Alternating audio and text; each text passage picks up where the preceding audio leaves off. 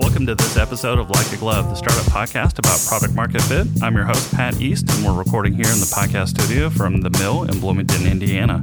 The Mill is 19,000 square feet of co-working and incubator space where our mission is to launch and accelerate high-potential companies, and our vision is to become the center of co-working and entrepreneurship in Indiana. Today's guest is Jane Kupersmith.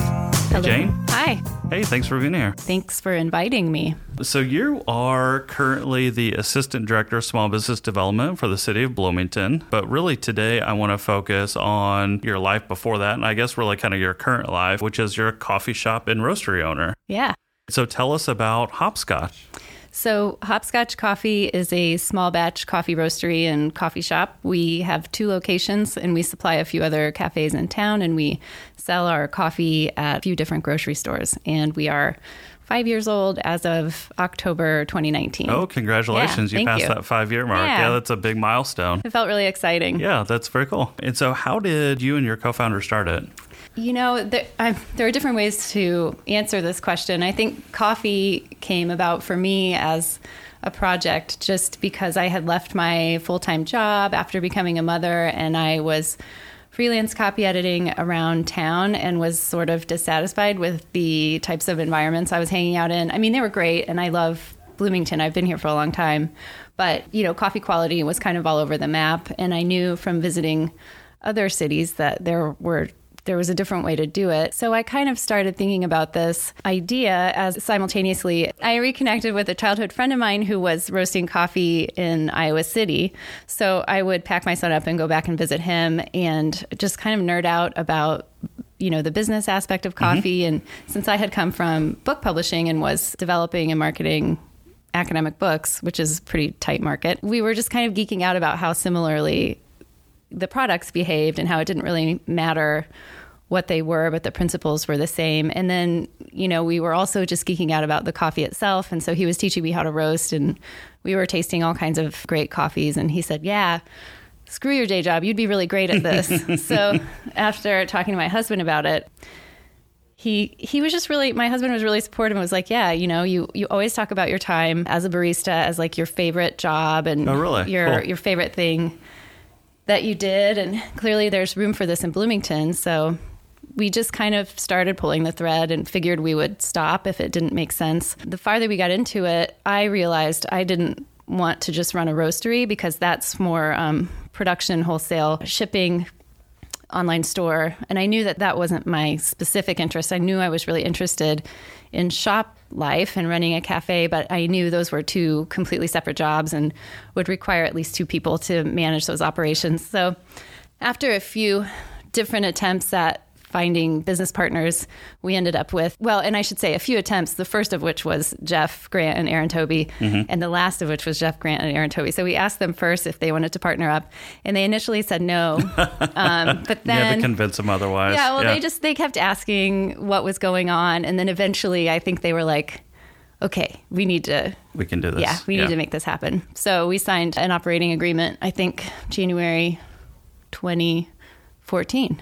Yeah. Awesome. I love these stories where it's not that you just had this moment of clarity that you're like, oh, I have to do this with my life, or here's this one big gap in the market. It's lots of small things that you kind of start to piece together the puzzle. So you had this childhood friend that's a roaster, and he was teaching you how to do this, and you're spending a lot of time in coffee shops and various places because you were freelancing and you just understood, okay, there's a market here. You used to be a barista yourself, so you kind of understood that side of it. So yeah, I just love those stories where it's kind of a long, slow burn, and eventually you get this idea of, okay, I need to put all these things together and do this new thing with my life. Yeah, I love it. Along those lines, looking backward, everything sort of seems like it falls together really easily. But my, 20-year-old self who was working at a coffee shop and studying film studies in what would now be a media school, but at that time was a comparative literature department. At that point, I never would have imagined that this was the road I would walk down.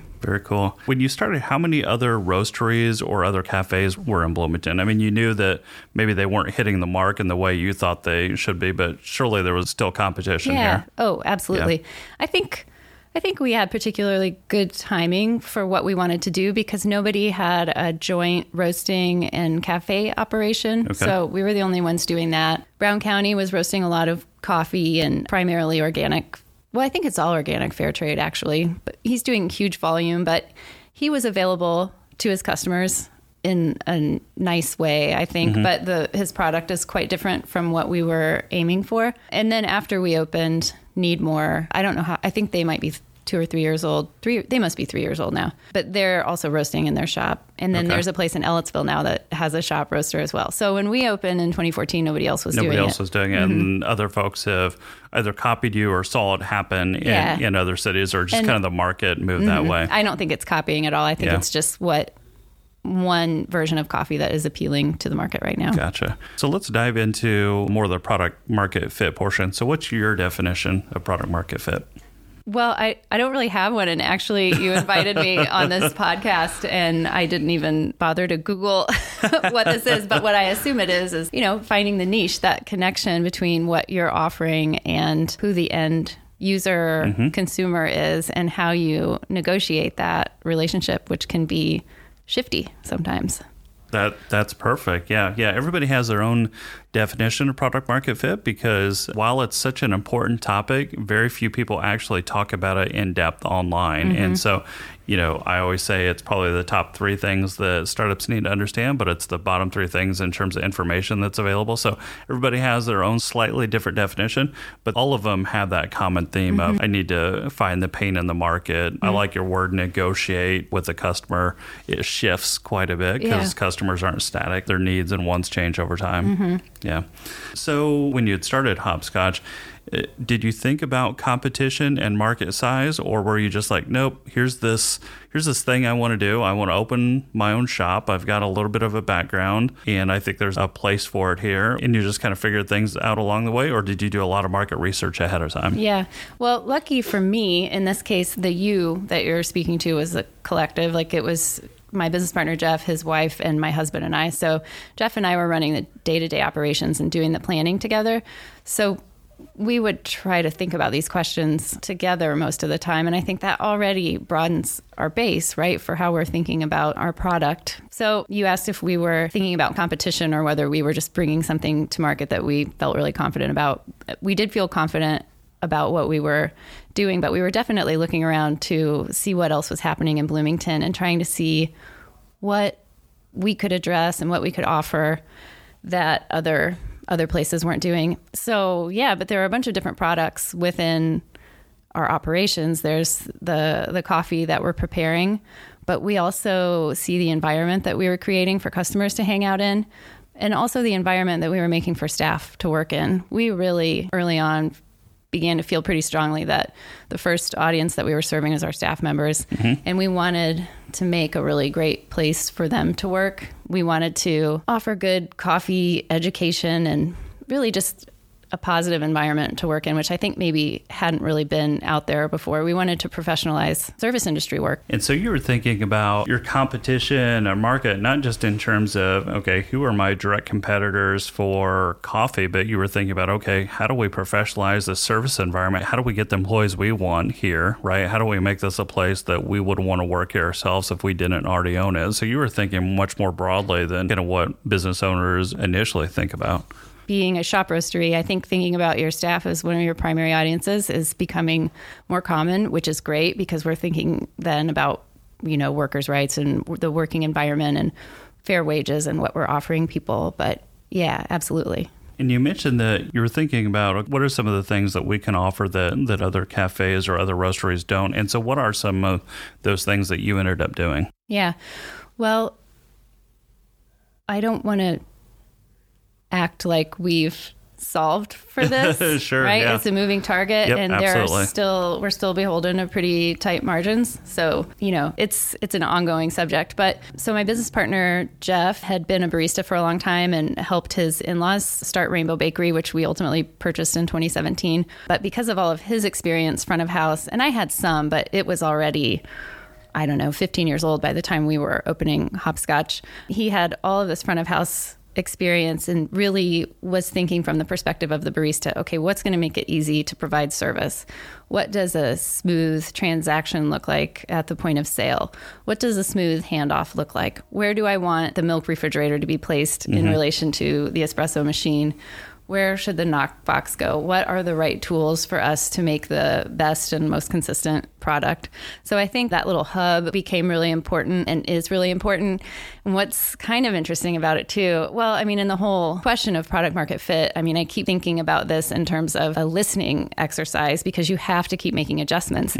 So in terms of the service side, we have rebuilt our service bar I think at least 3 times.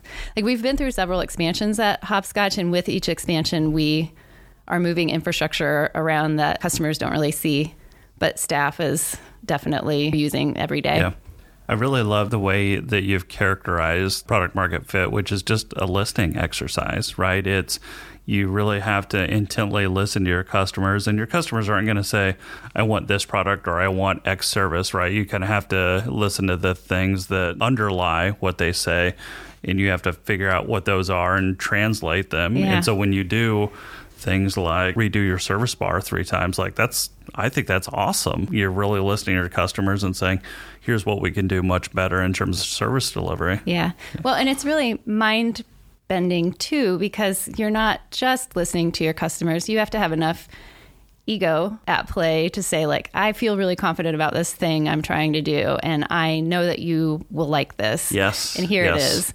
But conversely, when the customer is like, oh, I like most of this, or you see that, like, you know, certain items are selling, certain items aren't, certain seats are getting filled, certain seats aren't, you have to really be able to set that ego, the same ego that drove you to do this in the first place. Right. You have to set it down and be like, okay, I was definitely wrong in this regard. And, oh, we seem to be on target over here. Yeah.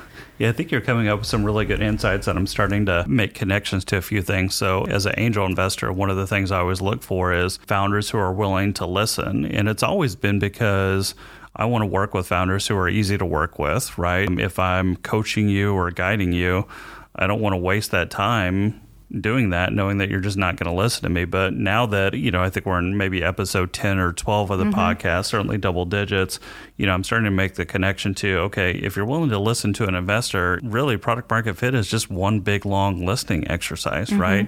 And so you have to have that empathy with a customer, and you have to have, like you said, you have to have a little bit of an ego to be able to say, okay, you weren't asking for this thing specifically, but I kind of mind bended a little bit, right? And here's what I figured out that you really want.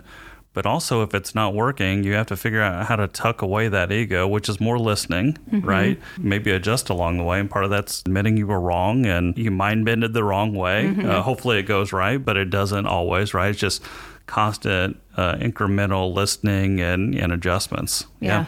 I remember being in your shop one time, and I think you offer, I think it's called Cobra Verde. Is that the specialized canned drink? Am I getting that right? Absolutely. Okay. Tell us what that is and how did that come about? Because that's different than what a lot of coffee shops offer. So that's a very unique differentiator. Well, Cobra Verde has its own pretty cool entrepreneurial history. So as I mentioned, I was visiting my friend Jarrett, who owns the Wake Up Iowa City company / Constellation Coffee back in Iowa. So he was roasting coffee and had also developed this green coffee drink. So the green coffee drink is called Cobra Verde, and we describe it as a green coffee elixir. So it's basically green coffee extract with ginger. Well, the original was with ginger and citrus. And then now the version that he is canning and distributing nationally is sweetened with fruit puree. And I think it is certified fair trade, and I think it's also certified organic. But this has been such an interesting puzzle, and I feel grateful that he invited me in on it. So there's some IP at play, but my friend Jarrett was working on product development and knew that he needed some additional input, but he was really, really leery of sharing the recipe. So we signed an NDA and set up some terms under which Hopscotch would be allowed to sell Cobra Verde. So we used to make it in-house, and it just was going like hotcakes out of the gate. We started out making it weekly, and it's pretty laborious. And it's so laborious that the margins are really tight, but the initial version that we made was so great. So we were juicing all of these fresh and organic fruits in-house and making the coffee extract ourselves. And I'm trying to think, kegging it and then selling it via the taps in our shops and then filling growlers occasionally too. But we had to stop filling growlers because we just couldn't keep up with the demand. And in fact, the first 2 years, this was my breaking point. Like, this is what reduced me to tears at the end of every week. Was like Friday, I was trying to keep up with all my roasting and trying to get the orders filled, trying to do the grocery runs, trying to support bar staff if I needed to be on the bar, and then also trying to keep up with the Cobra Verde, which we were selling to the Back Door, which is a local bar. So we did have one wholesale client, but it was just so challenging.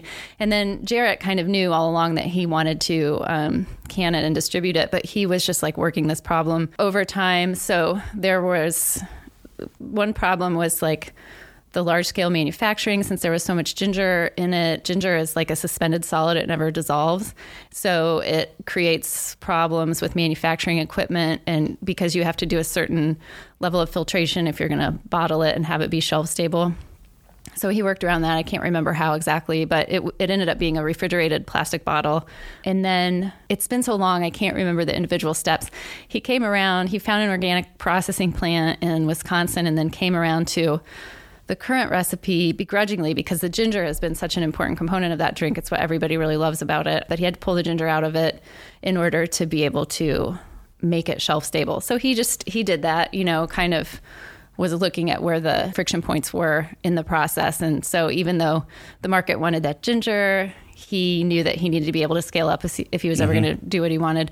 And so how did the market react to not having the ginger, if that's the thing they really liked and made it fly out the shelves? Well, for us at Hopscotch, because we still are serving customers directly, we just decided to add the ginger shot ourselves. Gotcha. So we serve it on ice with ginger. So you still get that at our shop. But for customers who are buying the cans in the grocery, I think there was resistance initially, but the original product soon became forgotten. And then the second product became the thing that people define as Cobra Verde. And so it wasn't an issue because it is really special. I mean, the coffee buzz with the green coffee is just totally different from what you get with roasted coffee.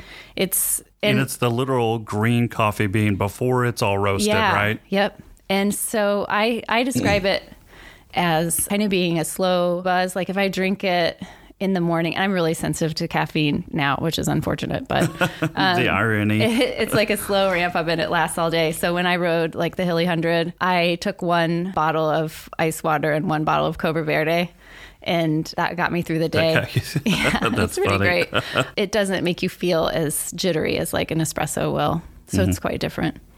But I think that's part of what the staying power has been. So even though the project shifted a little bit, I guess the perception was that the ginger was the defining characteristic, but ultimately it's the green coffee taste. And, interesting. Yeah. Right. So you had a pivot, but it was an unintentional pivot. Like you weren't saying, hey, we need better product market fit because this is what our customers are asking for. Jarrett needed to scale up this part of the business. So it was hard to do that with ginger.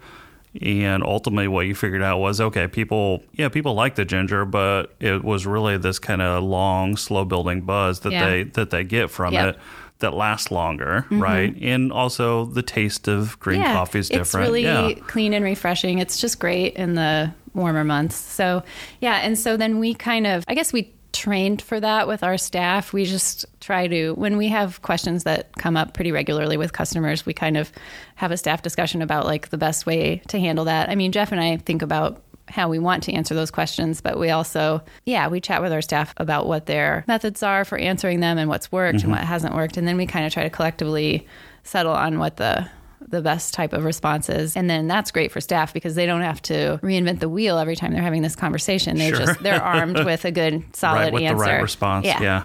So let's talk a little bit about the staff and I guess the coffee shop, the cafe portion a little bit more.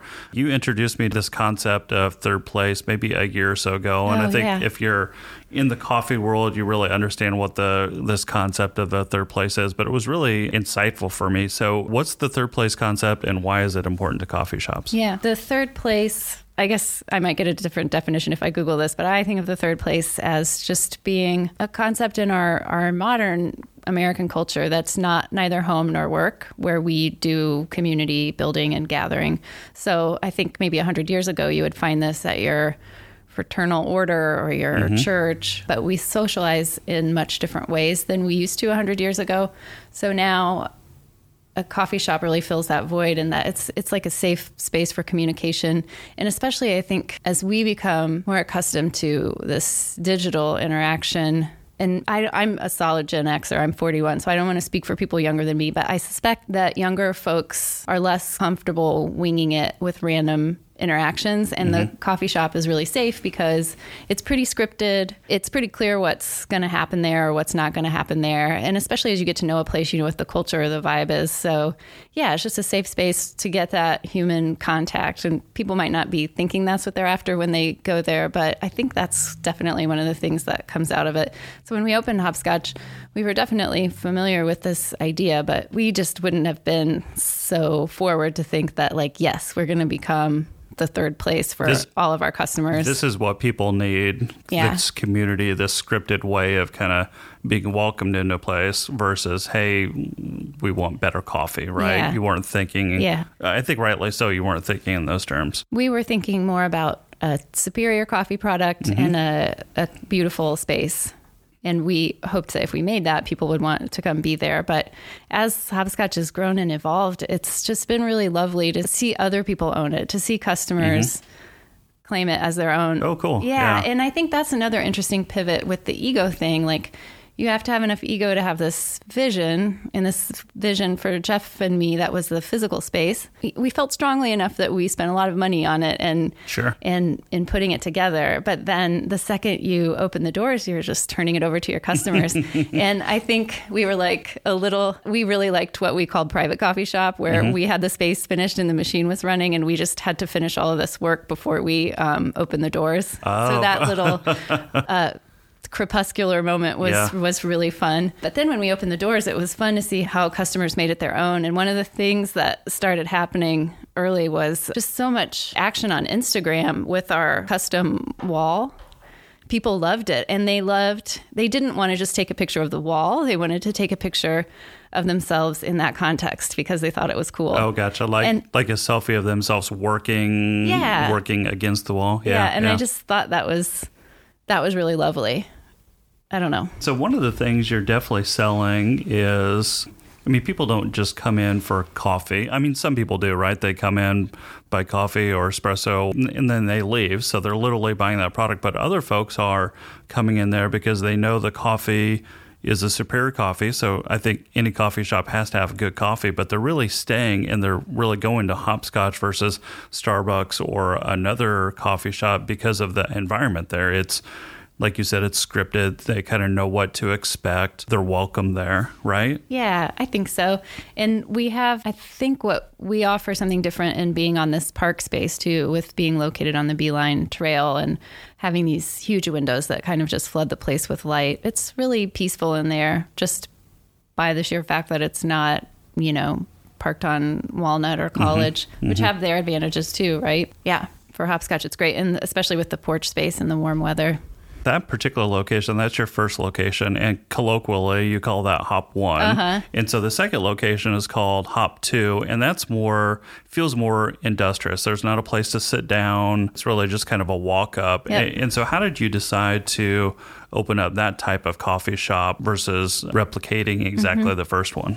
Well, we needed the second location to be our production facilities. That was its primary purpose. But before we took over the lease, it had been a tile fab shop, and it had this, I don't even know how many square feet it is, 50 square foot retail little, it's like the point of sale, and that's it. Right. It's tiny. I mean, literally, like, you can fit maybe 2 or 3 people in the line up there, right? Yeah. So that was already carved out and separated. Okay. And it had a regular door and everything. So we kind of just felt like that would be a great to-go bar. And I think we felt like it would be kind of cool and European that we were envisioning people coming up and drinking their demi-tasse and then heading off to work or whatever.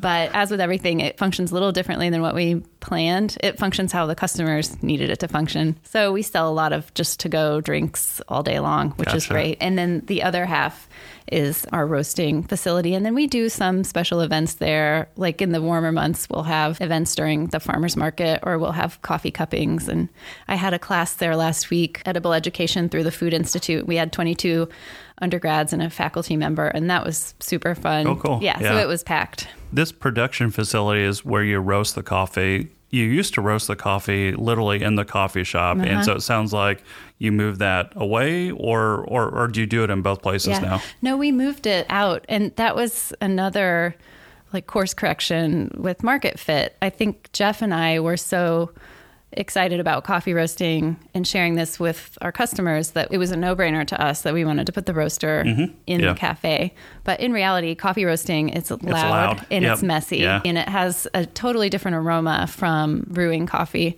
So customers just didn't respond well to it. Nobody liked it. I mean, they were interested in what was happening, but once you'd seen it a time or two, there was not much more to be gained from the customer side, except for the inconvenience of the noise, and it was taking up a lot of space. So we made so many adjustments to that space. I think the first thing we did was expand. I think we expanded the space. Expanded into the empty space next door. Yep, we doubled the square footage.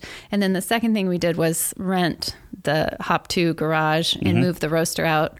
And then we added the beer bar. And then now we're getting ready to expand again, which is pretty unbelievable. And you can tell we have like the least efficient approach to I don't know what our operational footprint.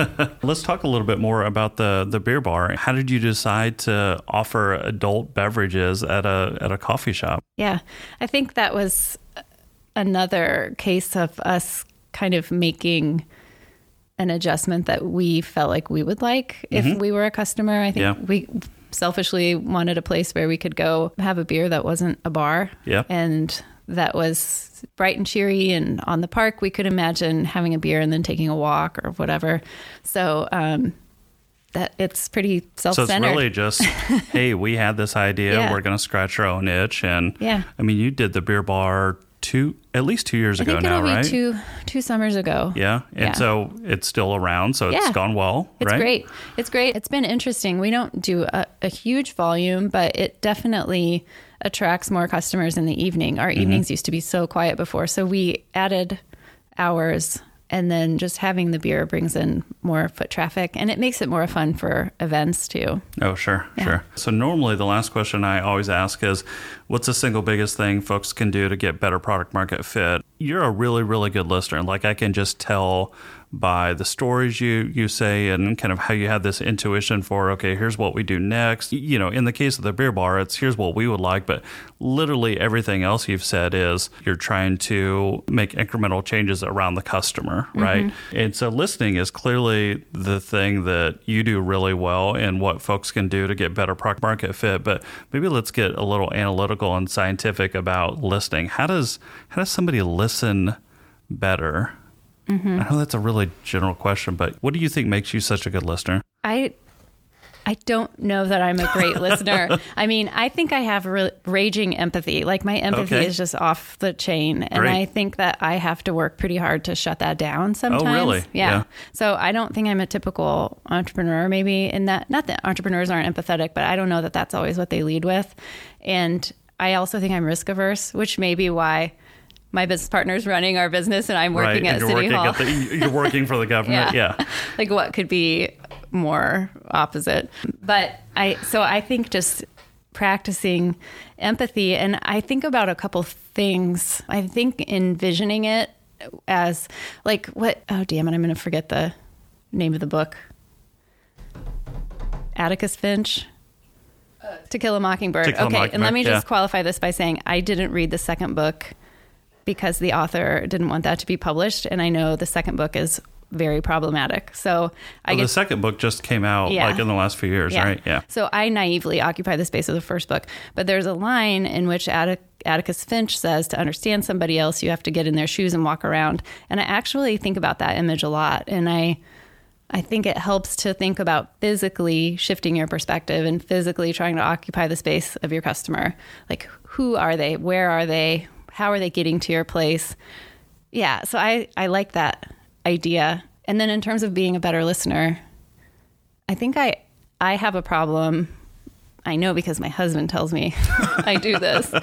And even when I was going for my job interview at the city, he was like, don't interrupt anybody. Don't interrupt. Let people finish their statements. But I get so enthusiastic that I try to sub in the answer before the person I'm speaking to is finished. So I really am now trying to practice active listening and kind of stopping whatever narrative I'm building in response to the thing that the person just said. And I'm really just trying to accept. Just trying to gather all the information. Yeah. And I think that takes a lot of effort, even though it seems like it should be really easy.